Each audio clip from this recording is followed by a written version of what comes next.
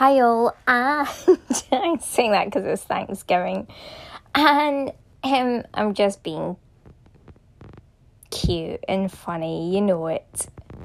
Alright, everyone, now back to the United Kingdom stance. Just joking.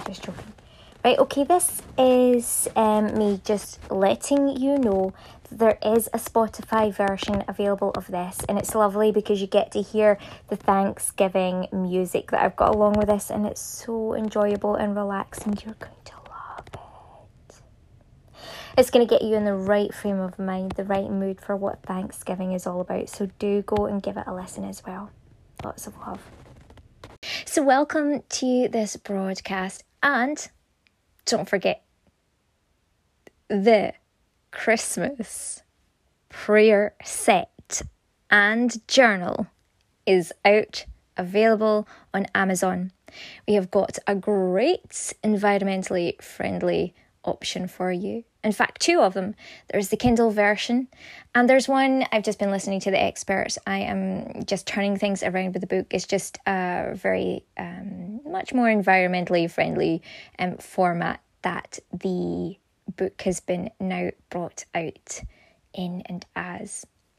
The illustrations are going to be coming out, I think, a little bit separately, and are definitely available on the Kindle version because you can view that at an environmentally friendly way. But we're not going to be having the same amount of illustrations in the actual paper version, just to keep it that little bit extra environmentally friendly and good for printing all round. So win-win for everybody.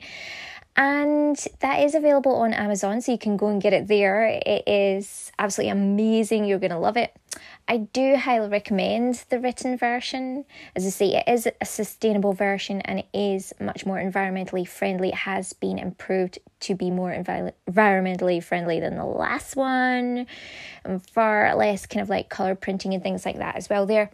And we're going to see if we can get a hard copy book as well. All of this is coming from my team. Thank you so much to my amazing team. I love you all so very much. And I look forward to speaking about this a lot more very soon. Make sure that there is a version available for all people. So obviously those of you that want a real hard copy can. And we're going to do like a free version on here as well. So it's fully accessible for all different people all around the world in many different formats, and you can even get a copy and follow it online on here too. So look out for that as well, and let's get started for today's broadcast. Welcome to this Thanksgiving Thursday broadcast for Thursday the 25th of November 2021. I'm so pleased to be able to do this broadcast with you today. And I think that whenever you get this, even if it's beyond Thanksgiving, then that's going to be great because every day is a day to be thankful to God. So important, have a listen to some of the past broadcasts if you like, just to get a little bit more information on this. I talk a lot about this on Wednesday's broadcast, really about the importance of thanksgiving to God, even although we might have to have different communication, different conversations, be really truthful, honest, and look at ways in which we need to kind of like change things, improve things.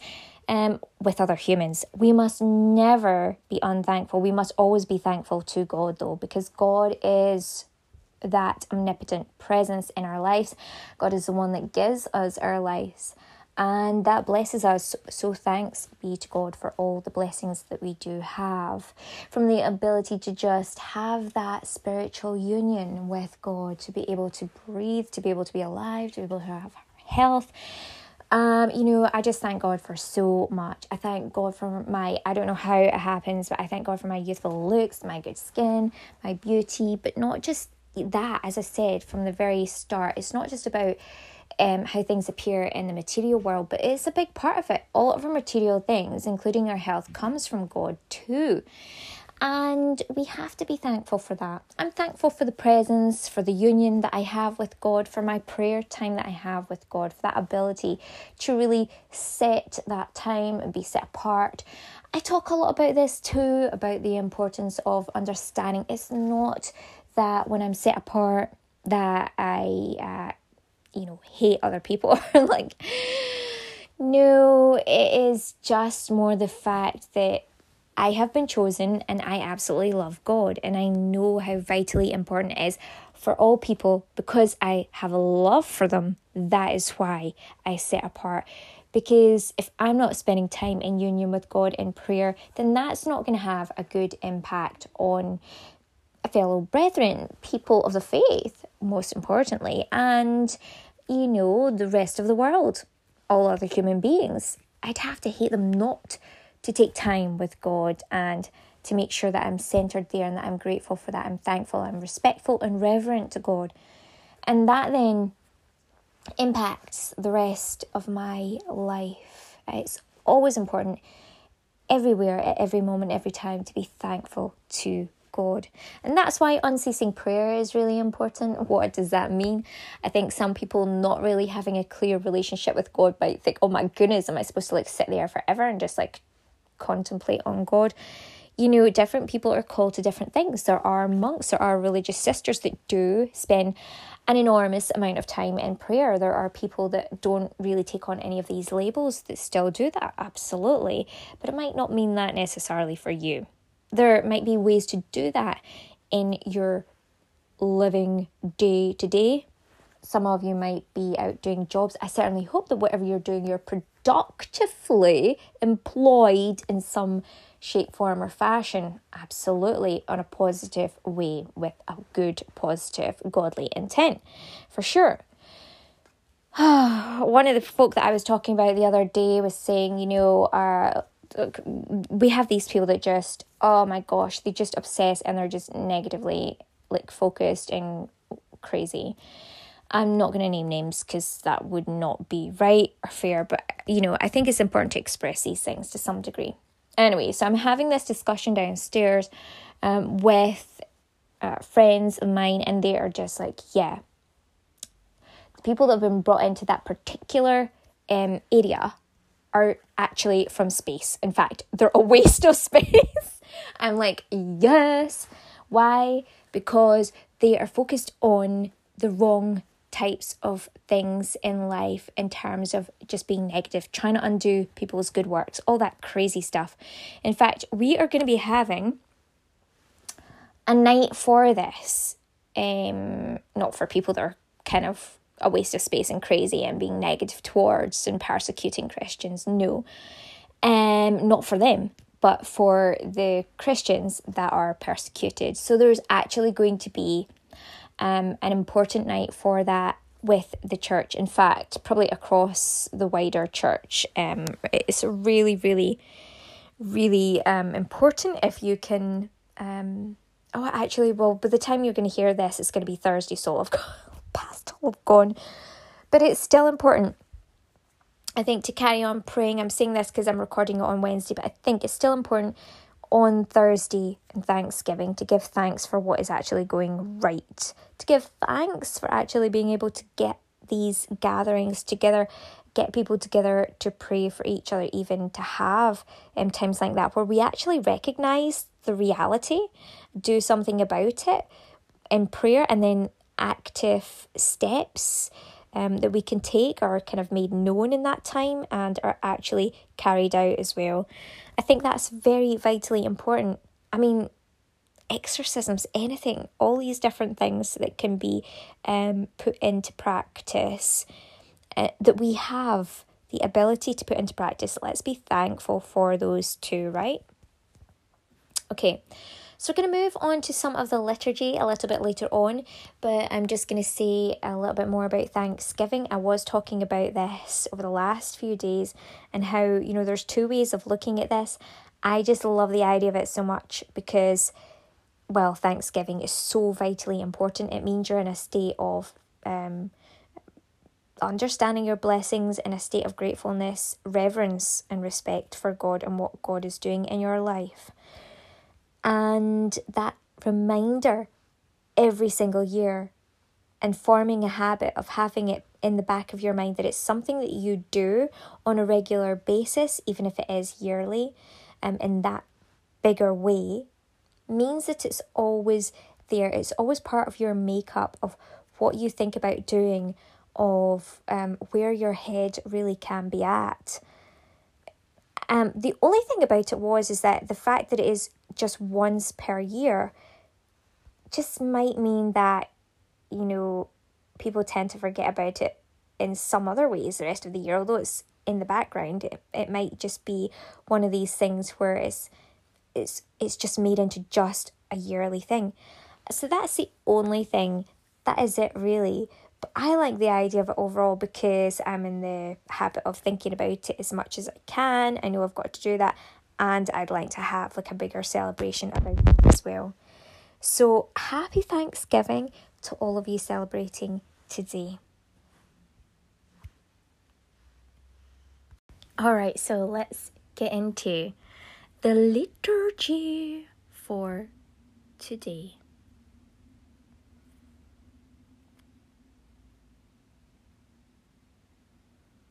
All right, this one is all about Daniel in the lion's den. It's the first reading for today, and it's Daniel chapter 6, verses 12 to 28. Daniel in the lion's den. The presidents and satraps came along in a body and found Daniel praying and pleading with God. They then came to the king and said, "Have you not just signed an edict forbidding any man for the next 30 days to pray to anyone, God or man, other than to yourself, O king, on pain of being thrown into the lion's den?" "The decision stands," the king replied, "as befits the law of the Medes and the Persians, which cannot be revoked." Then they said to the king, "O king, this man Daniel, one of the exiles from Judah, disregards both you and the edict which you have signed. He is at his prayers 3 times each day." When the king heard these words, he was deeply distressed and determined to save Daniel. He racked his brains until sunset to find some way out. But the men came back in a body to the king and said, "O king, remember that in conformity with the law of the Medes and the Persians, no edict or decree can be altered when once issued by the king." The king then ordered Daniel to be fetched and thrown into the lion pit. The king said to Daniel, "Your God himself, whom you have served so faithfully, will have to save you." A stone was then brought and laid over the mouth of the pit, and the king sealed it with his own signet and with that of his noblemen, so that there could be no going back on the original decision about Daniel. The king returned to his palace, spent the night in fasting, and refused to receive any of his concubines. Sleep eluded him, and at the first sign of dawn he was up and hurried off to the lion pit. As he approached the pit, he shouted in anguished tones, "Daniel, servant of the living God, has your God, whom you serve so faithfully, been able to save you from the lions?" And Daniel replied, "O king, live forever. My God has sent his angel who sealed the lions' jaws. They did me no harm, since in his sight I am blameless, and I have never done you any wrong either, O king." The king was overjoyed and ordered Daniel to be released from the pit. Daniel was released from the pit and found to be quite unhurt because he had trusted in his God. The king sent for the men who had accused Daniel and had them thrown into the lion pit, they, their wives, and their children. And they had not reached the floor of the pit before the lions had seized them and crushed their bones to pieces. King Darius then wrote to men of all nations, peoples, and languages throughout the world, "May peace be always with you. I decree in every kingdom of my empire, let all tremble with fear before the God of Daniel. He is the living God. He endures forever. His sovereignty will never be destroyed, and his kingship never end. He saves, sets free, and works signs and wonders in the heavens and on earth. He has saved Daniel from the power of the lions." This first reading, when I read it back, I think today of how the king has such a huge responsibility that even the king, although he sees someone else doing something against the king's orders, the king's decree, the king's rules, in other words, and how serious he takes those rules, his role is perhaps not as clear, but he is trying his best to go on what he knows from, I suppose, his ancestors, the way things have always been done with all the other kings, what the other people know. So when we think about it, the people are going on what they know as well. The king is not so consumed by trying to go and find out who's going against these things, although he knows that these are part of his ancestral links, these rules, right? These laws. But there are other people in the situation that are not of God, not of the God Daniel knows. So not of God either. And neither is this king. He has many different gods, right? Things of the world that get him distracted. Many different distractions are the king's gods. As we heard yesterday, the material world is even a god to that king that was mentioned in Daniel today. So he's all over the place. His people are all over the place. And yet he's not looking for anything to go wrong or for the badness in anyone specifically, personally himself. He is a king. He has other things to think about. But there are obviously, clearly very jealous people, very concerned, very distracted about what Daniel is doing, and very much wanting to highlight what they found, all the obsession that they have over this one person. They have focused on him, so they know exactly what his routine is. They're so obsessed and jealous, and they take that obsession and jealousy outward and express to the king what is occurring.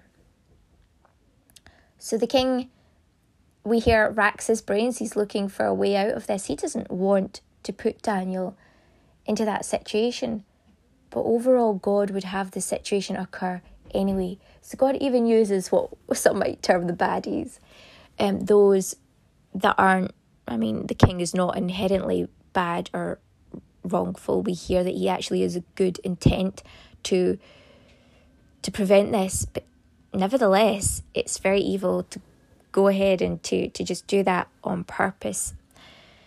And he goes and he does it, but there must be a part of him there that knows that God overall will save Daniel, as he hopes and he prays about it. He's so anxious, we hear. So he's not an overly evil person, although the actions of what he does seem to be. Inside he has good intentions and he wants Daniel to prevail. Whereas those that brought Daniel's behaviour, this one person's behaviour, to the king's attention, they, I don't think, want for that. So they have different intentions, a different thought process from the king. I do believe that this signifies and symbolises this. And then we hear how at the end, when Daniel does prevail, those jealous group of people, all their family, all their friends, were absolutely thrown into the lion's den, and they were not saved because they were not doing things for the right reasons, for godly reasons, and for God. They were obsessing over Daniel and jealous, so their hearts were of a wrongful, bad, mean, evil intent against the will of God. So we hear that they are thrown into the lion's den. This sounds a lot like my prayer. And I guess maybe, I did actually read this for the broadcast last night, but I'm redoing it again today on Thursday because of the way that it kind of turned out. And everything is of God's will, so there's a reason for this too. And it has me rethinking and being able to speak a little bit more on these particular issues that I may not have if I had gone ahead with it last night. But it was the level of the recording, it had to be done again. Due to a technical issue. Very interesting. It is very interesting indeed. So, in any case, that did come across quite a bit in my prayers as well against those who persecute Christians. I did say I pray that they come to their end. And so, yeah, absolutely, I state that 100%, that those be ended that persecute Christians are doing this on purpose. Those that go around obsessively jealous. I have people that do that with me. Absolutely crazed lunacism, obsession over me. And I have spoken up about it, and it has just, they've been allowed to kind of keep continuing on. But they will come to their end.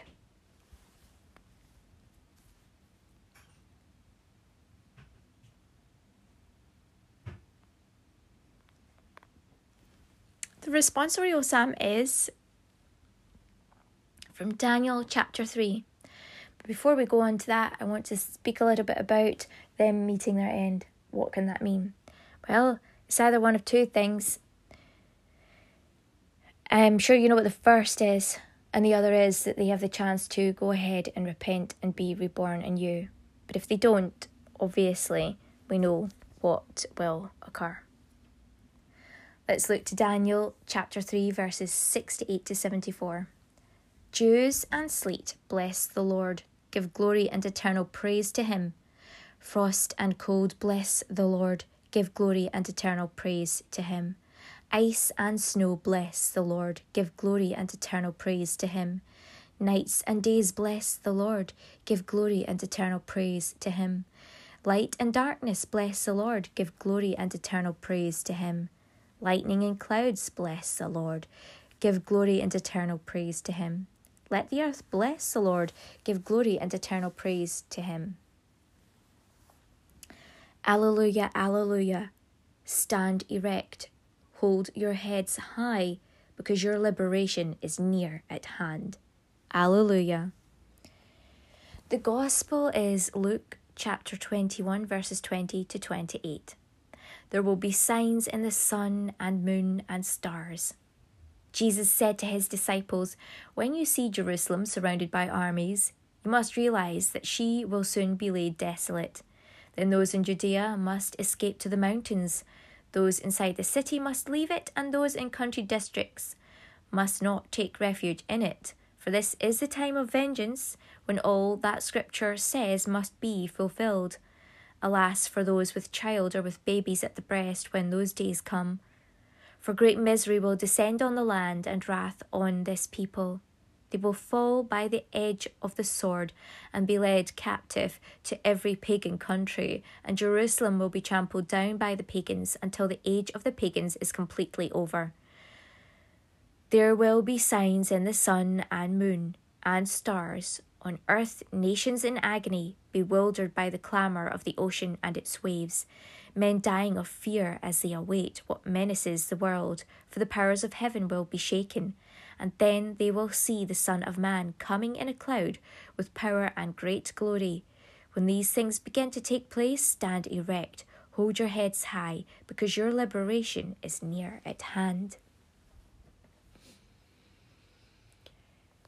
There's a couple of things that come back to me on this. And the one that's kind of taken over is my memories from before I was born, coming in to earth. And it's a thought that I still hold, I still have. And it's interesting. I've never spoken to anyone else that has anything like it in their lives. However, that being said, let's look to this.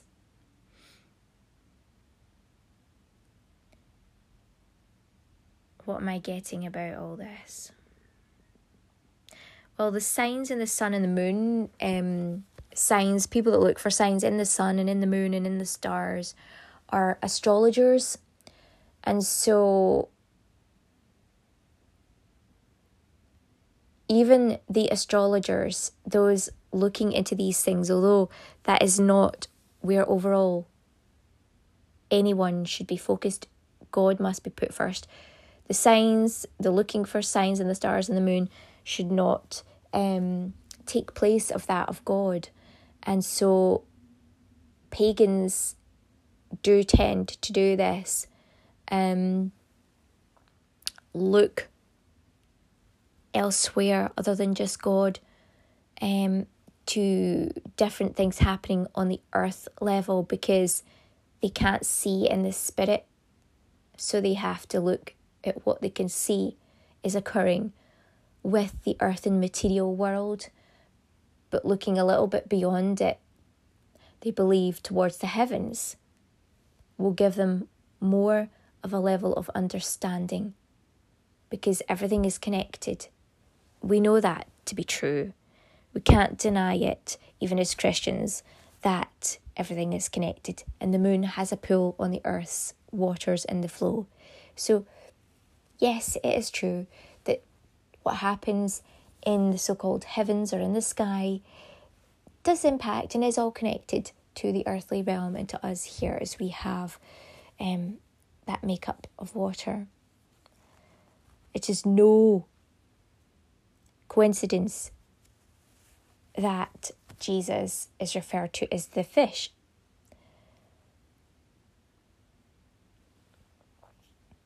And some people, when we refer to people being in schools, well, and we think about how these were set up as well. It's all connected. So, in any case, even although there'll be signs, when the true being comes in full manifested form in a way that they can understand and see, that they can't deny, that will be the time when perhaps their pagan lifestyle will be completely over. It doesn't mean to say that everyone doing that or that has a connection in that or has a role to help people in that is going to be like that or is called a pagan or still has to have a pagan world ended. But that's kind of some of the ideas that I am getting from that. And it doesn't matter what is happening. It can happen right through and in the centre of situations as we hear that people are going around, they have families, they have children, they have babies. It's not just those, in other words, that are giving up to the religious life, like Anna and Simeon that waited all the time in the temple. Thank you. And dedicated their lives in that way. That will see the sign. As we know, they waited for the sign of Jesus Christ, the child Jesus Christ. And when Jesus Christ came to them, they recognised that was their time over in that way. Are they then therefore pagans? Were they counted as pagans? In a way, they were, waiting for a sign and waiting for Jesus. But they were Jewish in their faith belief. They did believe in God. So there are very different levels of faith as well that we hear of.